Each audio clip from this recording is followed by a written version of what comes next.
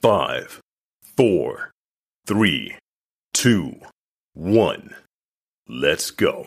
Diary of a Kidney Warrior podcast in partnership with Kidney Care UK, sharing faith, knowledge, hope, and love.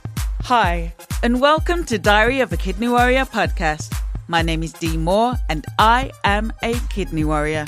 This podcast is dedicated to encourage, educate, and inspire as we explore all aspects of kidney disease, related chronic illnesses, and health. If you have any questions or ideas for topics you would like me to cover, please get in contact with me on social media using the handle Diary of a Kidney Warrior. Organ Donation Week begins Monday, the 18th of September, and so we are sharing a Kidney Warrior story. Now, there's always something you can learn from someone's story, something that can bring inspiration and hope. My guest today from Ellesmere Port, England, is Managing Director Andy Jones. Andy joins me to share his inspirational story of receiving a kidney through the UK Living Kidney Sharing Scheme and the lessons he has learned along his Kidney Warrior journey. Hi, and welcome to Diary of a Kidney Warrior podcast. How are you doing today, Andy? I'm very well, thank you, Dee. Yourself? I'm good.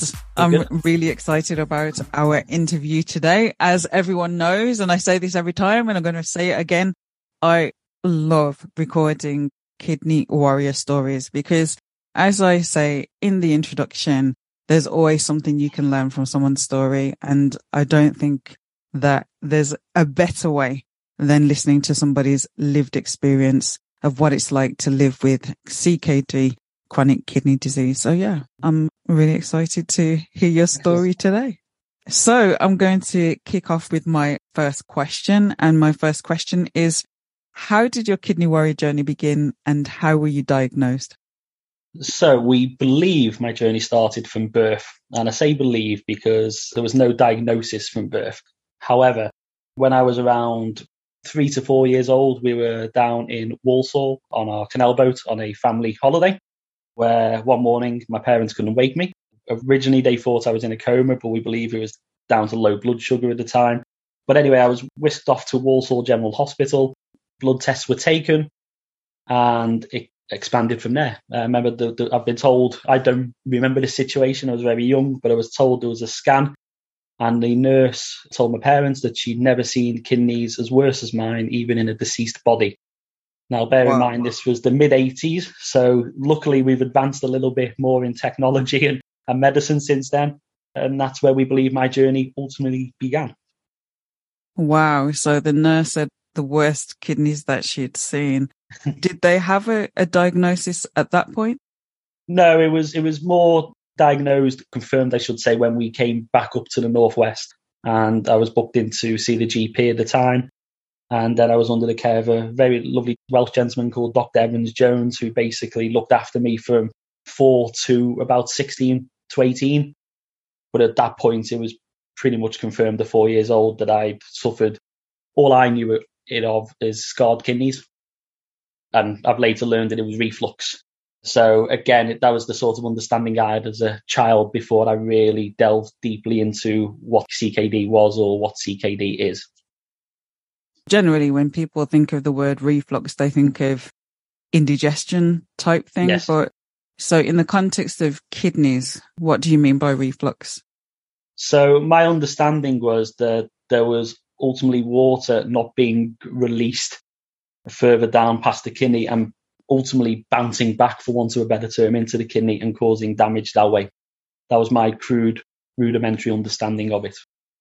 So life as a young child living with CKD, obviously you were very young at that time and your memories might be quite vague at that time, but for what you can remember of then, how was your life back then? So it was pretty normal, to be honest. I was quite an active young chappy, I suppose, until I was 18, running around playing football, dreaming of playing professional football, as most lads did at that time. The only main difference I could see myself compared to my friends was I was taking a tablet every day. And that tablet was a Telenol, and I was taking that to control blood pressure. And that was pretty much all I was given at the time. I was going to see Dr. Evans Jones probably once a year to begin with. Then it came in sort of once every 6 months. But other than that, there wasn't really an interest and a talk about it for me growing up, even whether that was the age of 4 or the age of 16. Again, probably similar to my parents, the head was buried in the sand really a little bit. They had my older brother who hadn't been diagnosed with anything. He was fit and healthy. My parents were relatively fit and healthy as well for their age at the time. So yeah, for me, it was quite a normal childhood. Normal being in inverted commas. It wasn't spoken about, and yeah, we just cracked on. So you didn't experience any of the symptoms that we associate with chronic kidney disease, so fatigue, itching, any of those kind of symptoms? Not from memory, no. Again, if I did, I certainly wouldn't have attributed it to CKD or kidney disease. It would have been, oh, I've been playing football for 14 hours on the park or the street by the house, and that's why I'm tired. So I've looked back at that era quite recently, quite a lot, and something I spoke with a counsellor at Kidney Care about later on in my journey.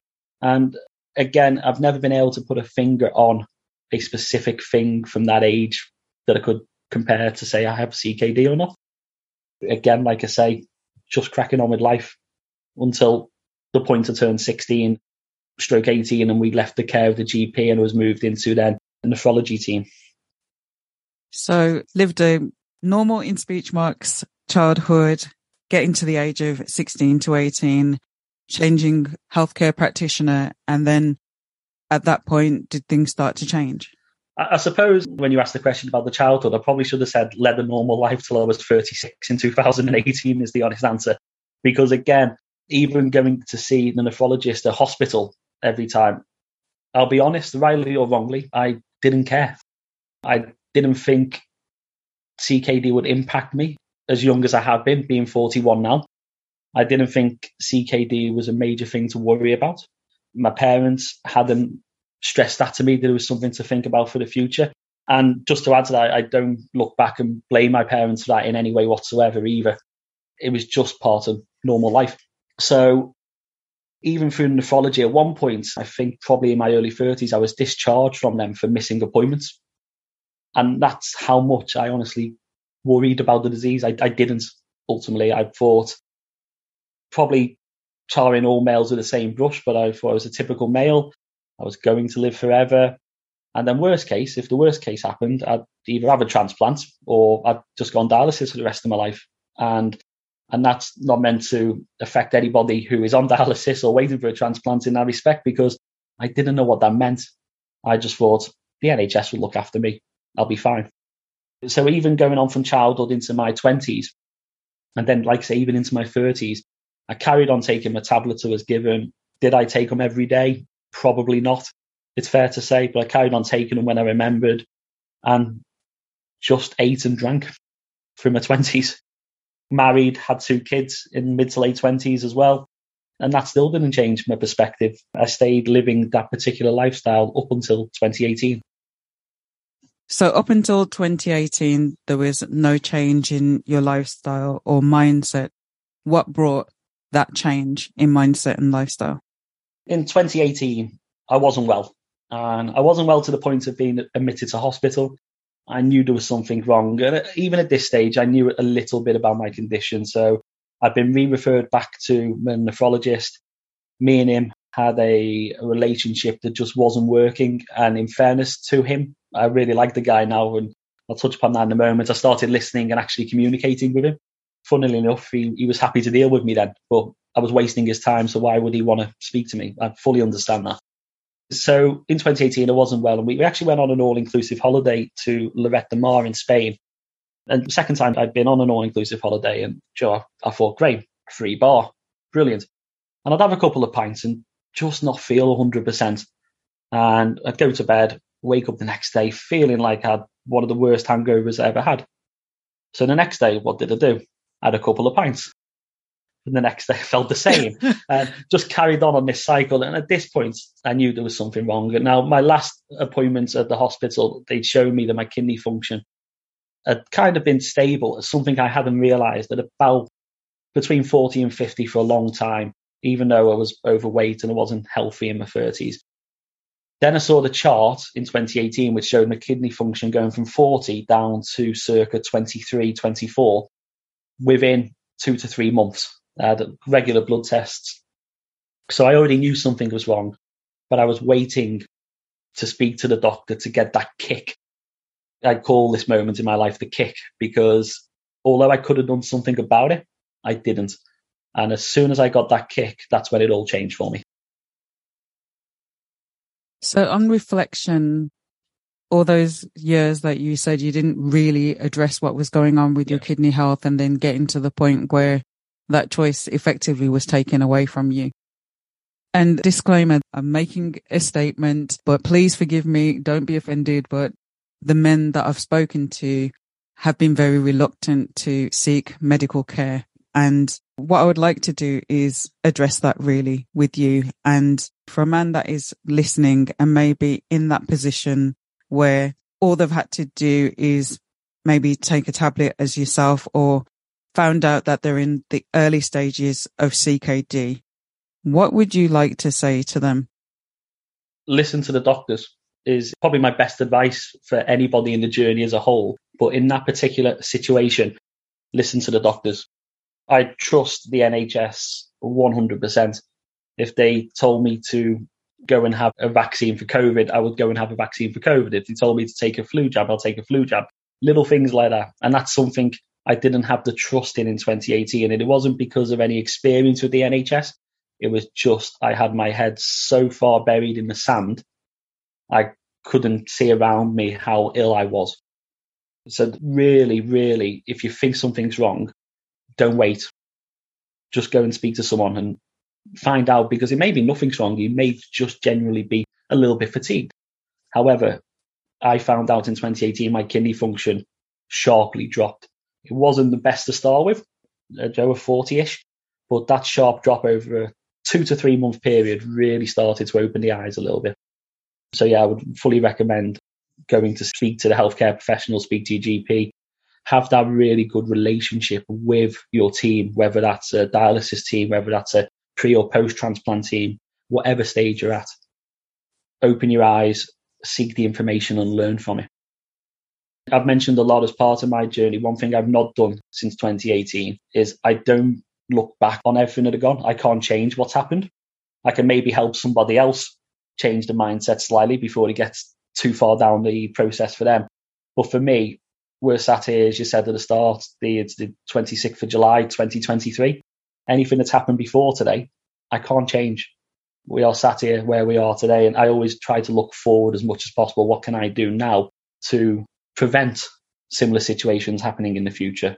And again, whether that's for me or for somebody else, then I'll be willing to have that conversation, basically. Absolutely. It's definitely about learning from the past, but not allowing yourself to be destroyed by it. What can you change now going forward, and keeping that positive mindset? Definitely. You said that your kidney function then went into rapid decline. So what happened next?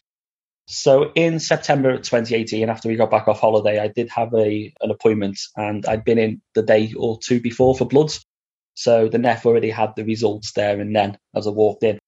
And I walked in kind of quite buoyant, because I knew the kick was coming and I was ready to make a change, again, as silly as that sounds. And I walked into a junior doctor. My usual nephrologist was off on holiday. So I walked into a junior doctor who I'd never met before, who didn't know me, I didn't know them. And he basically said, "So, Mr. Jones, it's time for dialysis or transplant." And for the rest of the meeting, honestly, I couldn't tell you what he told me. There was only one other thing I remember him saying, and he may as well have just said, "You're too fat." He never said that. He indicated my BMI was too high for a transplant, so I probably needed to do something. But obviously, I never heard the actual conversation. I took two things from it: dialysis or transplant, and I'm overweight, basically. And that kind of opened my eyes to, there's the kick. What can we do now?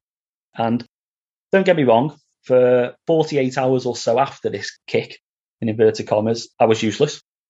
I went through the motions. I didn't really eat anything. I didn't really drink anything.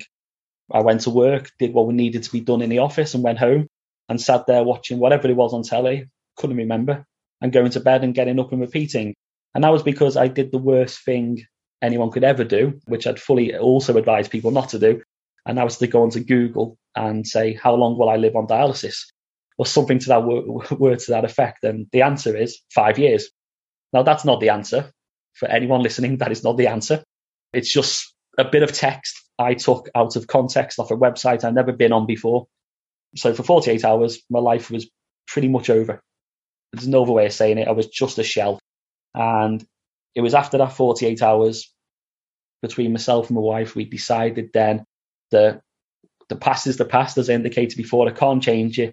What can we do now? Firstly, point one, to stay off dialysis for as long as possible. And secondly, what are we going to do once we started dialysis going forward? And that's where we started to plot the next stages, basically. So what was that plan? What did you decide to do? So for the first stage was to lose weight to get onto the transplant list. That was point one straight off the bat, because I also worked out, or thought process for me was, if I was to lose weight, I'd get a bit healthier, maybe prolong the kidney function that we were at the time. I think, by the way, that kidney function was down to 18 from memory in that September. So I started running, and running became a passion. And bearing in mind, I was just over 16 stone at the time. I couldn't run a kilometre, let alone a mile, but I wanted to run. And being over the BMI for the age I was at that time of 36, luckily the weight dropped off pretty quickly, or certainly the first couple of stones. So within a couple of months, I was already a couple of stone lighter. And as the function was either stabilising or declining, or my health was feeling a little bit worse, I was on and up, feeling buoyant that I'd lost weight and I was eating healthy. I wasn't drinking alcohol as much. Was still drinking alcohol, but not as much. But everything was that perfect storm for me at that particular time. So I just carried on with the running. Just ran and ran and ran. And ultimately, I dubbed it to my friends as I'm running for my life. Quite literally, when we say that expression. So exercise became a big thing for you in terms of managing your kidney disease and maintaining the kidney function that you did have. So how effective was that? Did that manage to keep your kidney function on an even keel or improve during that time? Yeah, pretty much stabilised, if I'm being honest, which the NEFs were quite surprised by. So from being 16 stone in 2018, I lost 4 stone in total going into 2019. And I ran Chester Half Marathon 8 months after starting to run. That's incredible. So that part of it helped really stabilise the function. The function didn't overly decline at that point. It bounced between 20 to 16 and 18 to 14 to 16.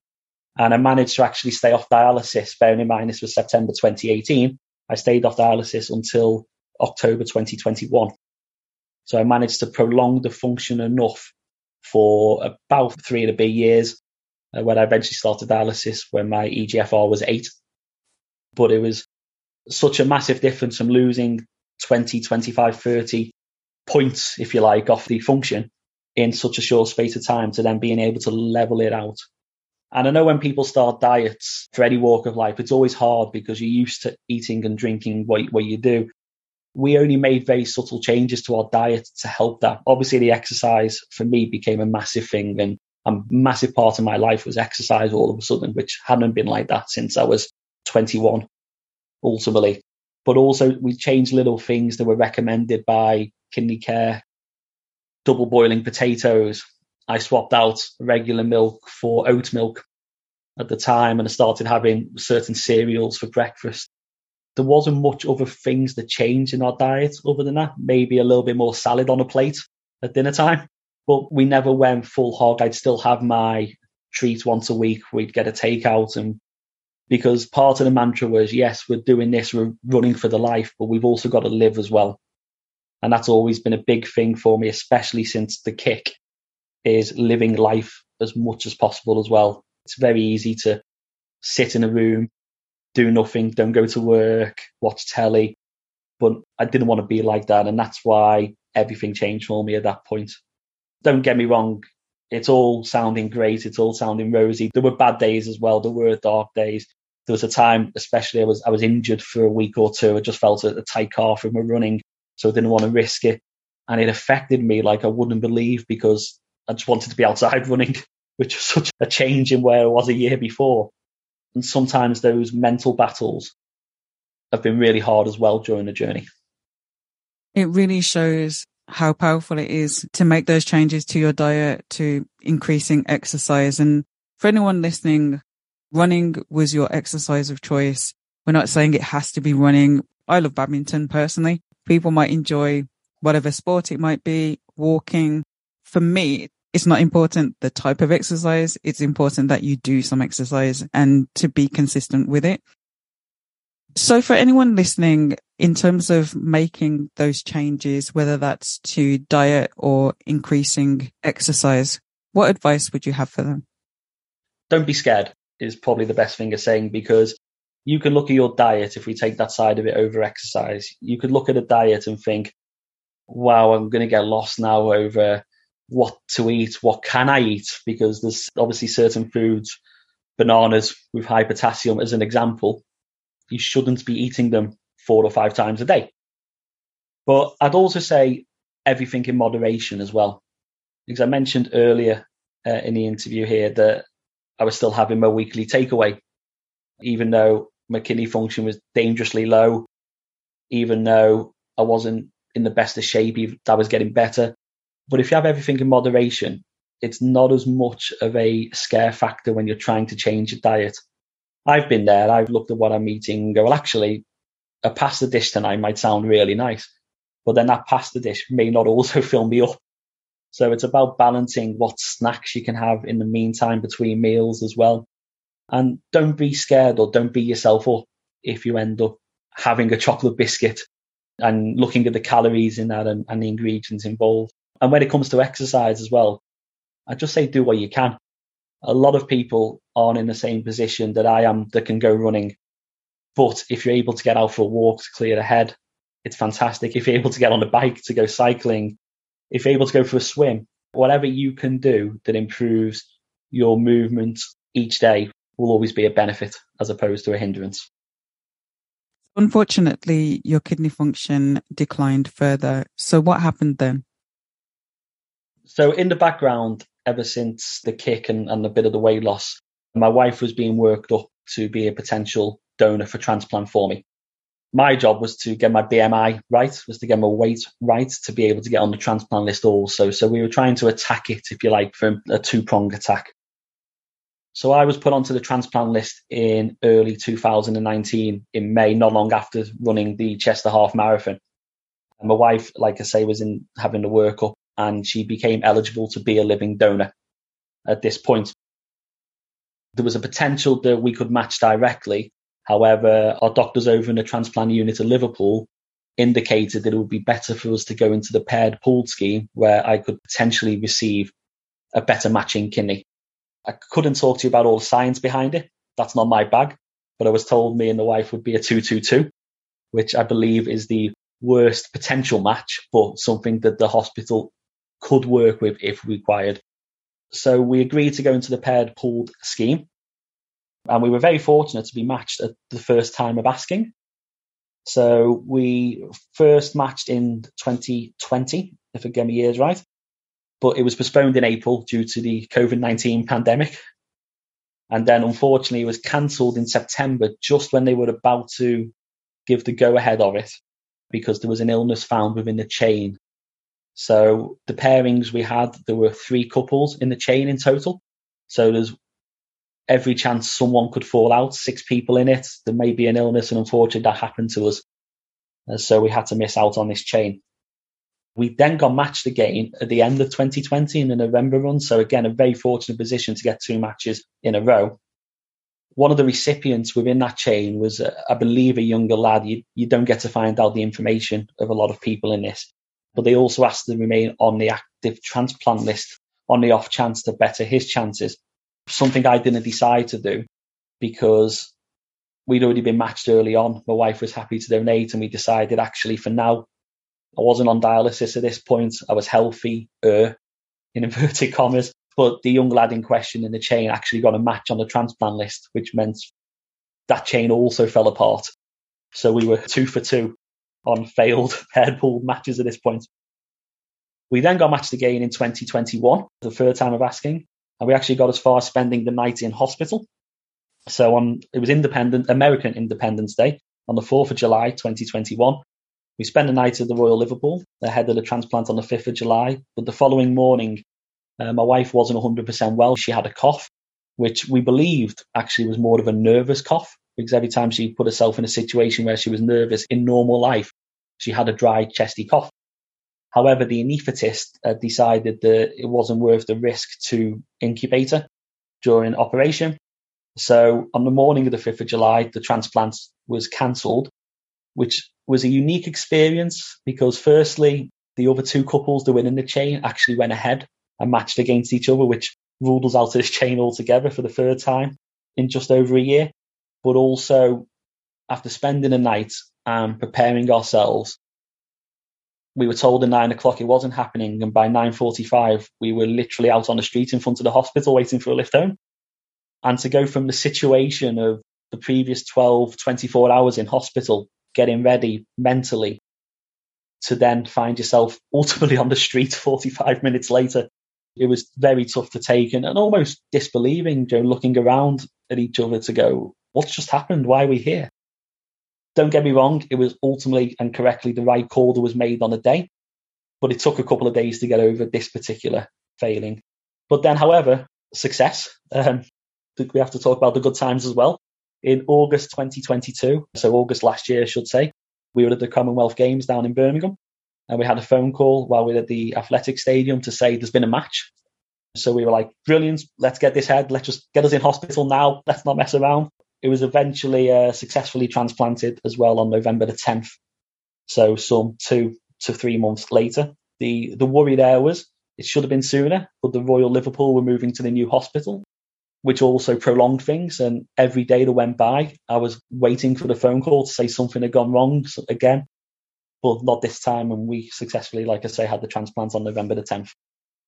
Wow, that is one roller coaster of emotions that you must have been going through. I mean, to have not just one, not just 2 or 4 attempts at having your transplant surgery, I can only imagine how difficult that was for you to be going through all that. I mean, how did you stay focused? How did you keep positive through all of that?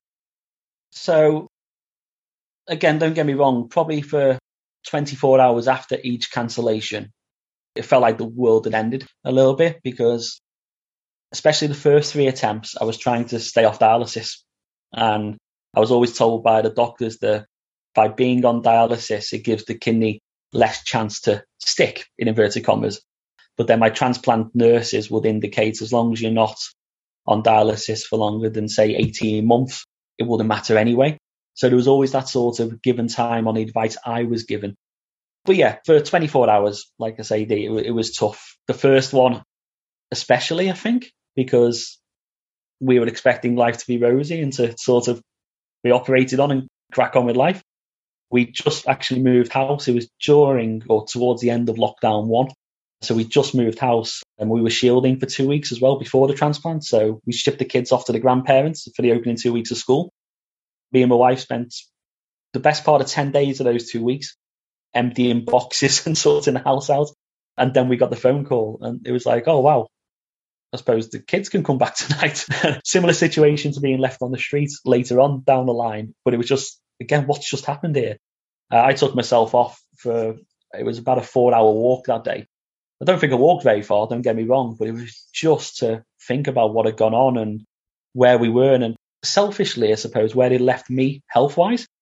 Because every single time I was really selfish about it and thought, well, health-wise, I need this. I'm going to need this to prolong my life, ultimately. I was also thinking about my wife, who was really going through it mentally as well, because each time she was psyching herself up to have a kidney removed. But that didn't overly come to mind straight away all the time. So I was leaving her to deal with her own grief about the situation, I suppose. But ultimately, we had to get over it as well. And we'd had the kick, as I talked about earlier, spend 48 hours doing nothing and then deciding not to look back on the past. And that's how we mentally prepared ourselves for each of these knocks. We took the time, wallowed around in self-pity for a day or so, and then said, right, ultimately, it's not happening. We can't change it. Let's go again. And I honestly believe that having that positive mental attitude has really helped prolong the kidney function as well. And again, don't get me wrong, I know everybody isn't in the same boat. This is purely my story and it's worked for me, but I try to remain as positive as possible and always look at the positive outcomes. Again, said earlier, don't get me wrong, there were days when I certainly wasn't looking at the positive outcomes, but you get over that and you go again. And I got back out running and I went again and did what I could to get my body ready for the next time. So for anyone listening who is thinking about entering a paired scheme, what advice do you have for them? And I'm quite aware that we've talked about the paired scheme, but maybe there might be some people listening who don't know what we mean by the paired scheme. So very quickly, could you explain what is the paired scheme? So yeah, as I briefly mentioned earlier, ultimately in our situation, having my wife's kidney inserted into myself wasn't going to be the best solution for me. It was manageable, it was doable, but the doctors believed there was a better chance of receiving a better kidney for my situation out there. So the NHS offer a kidney swap service, I suppose is the best way of saying it, where very simply, there's another couple who are in the same situation where the kidney's not an ideal match for them. So I'll take a kidney off that partner and my wife will send a kidney over to the one that's needed. And it works as easy as that. I say as easy as that. Every chain we were in was at least 6 people. So there is so much opportunity for that not to go ahead. Whereas there's all the opportunity in the world for you to receive a better kidney and have better health coming out of it. So for anyone listening who's considering joining a paired scheme, what advice do you have for them? Ultimately, I'd say do it.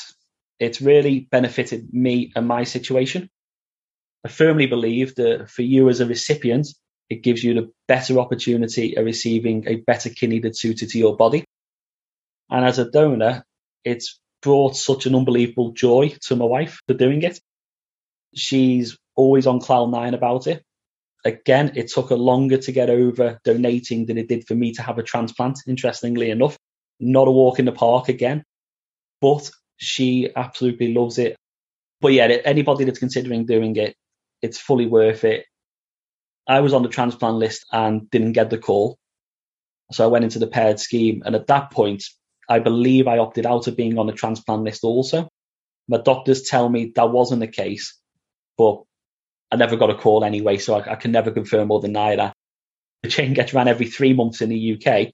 So you've always got that opportunity of having a call every 3 months to say, there is the perfect kidney for you. Let's get the transplant arranged. Let's get it set up. And then once you get that call, it should go ahead. Again, not in my circumstance in times, but it should go ahead within 2 to 3 months of that call as well. It's just about the other units talking to each other, but it's well worth doing. So I know that you're very active on social media. So if anyone wants to follow you online, what are your handles? So Twitter and Instagram are the 2 socials I use the most. And my Twitter handle is @Andy_Jonesy. And that's a capital A and a capital J. And on Instagram, all lowercase, you can find me @Andy_Jones_1982. And I'll put those in the description box. So please do support and follow Andy.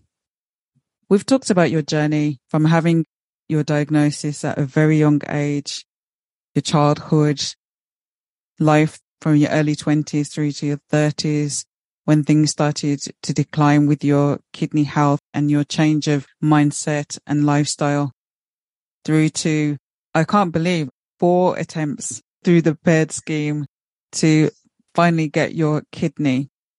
How has receiving that kidney changed your life? So far, so good. It's probably the best way of saying things. Yeah, I feel so much better is the honest answer. I mentioned earlier I was in that kind of perfect storm as I was declining in function and I was starting to exercise. So I didn't feel as much of the usual symptoms of having such a low kidney function. But as I'm sat here now, my kidney function is hovering between 50 and 60. And the difference it's made in the last sort of 8 to 9 months, it's just unreal in terms of giving me energy, giving me, I don't want to say giving me life back. So I was in a very fortunate position in terms of work. I didn't have to stress over that. So it was a lot easier for me in that respect. But it's just given me the energy and the want to keep this kidney going for as long as possible. Ultimately, I'm eating well again. I'm exercising again. Now I'm sort of 8 months in because, again, I couldn't really start running on day one, unfortunately. But yeah, it's changed life a lot for me. The one big thing that I didn't notice, everyone said to me is I don't look grey anymore. So I always take that as a positive. Even people I see now I've not seen for a year, it's like, wow, you've got some colour in you. So visually, it's obviously made a difference as well. But honestly, physically and mentally as well, as I said earlier, I'm very strong on the mental health. It's given me that opportunity to go out there and ultimately enjoy life. What final piece of advice do you have for the listeners? I touched upon it earlier, but work with your team. So I'm still under care once a month at the moment since transplanted. Been whittled down to once a month. I go in there every month with questions. Ultimately, when can I travel? What are we doing to my meds this time? Why blood cell count so low? I go in to have my bloods a couple of days earlier as well because I'm able to. So I see my results on Patient Knows Best, and I can straight away go in there with kind of knowing what I'm going to be told, but also with a list of questions myself if anything looks off. And I found that by asking questions, I found that the staff, the whole of the NHS, is so much more receptive to you as a patient, because early on in my journey, as I say, I missed appointments, I got discharged. Ultimately, in the nicest way, they didn't care who it was. And I fully agree with it looking back now, they wouldn't have cared who it was. But now, just by talking to your team and working with the team, it's given me the best knowledge to face transplants and move forward with life. And I believe it's given me a really good relationship so I can walk in there and shake their hand every time and ask them how they're getting on as well. I just think working with a team is so vitally important at whatever stage of kidney disease you're at. Thank you so much for joining me and for sharing your story. Thank you for being so open and so honest. I know that through sharing your story, you're going to help so many people out there. So thank you again. No problem. Thank you for having me, Dee. It's been a pleasure. Thank you for listening to Diary of a Kidney Warrior podcast. And don't forget that you can contact me on social media using the handle Diary of a Kidney Warrior. Please do subscribe to the podcast and please do tell a friend. New episodes of this podcast are released every other Monday. Until next time, take care and choose to live. Diary of a Kidney Warrior, sharing faith, knowledge, hope, and love.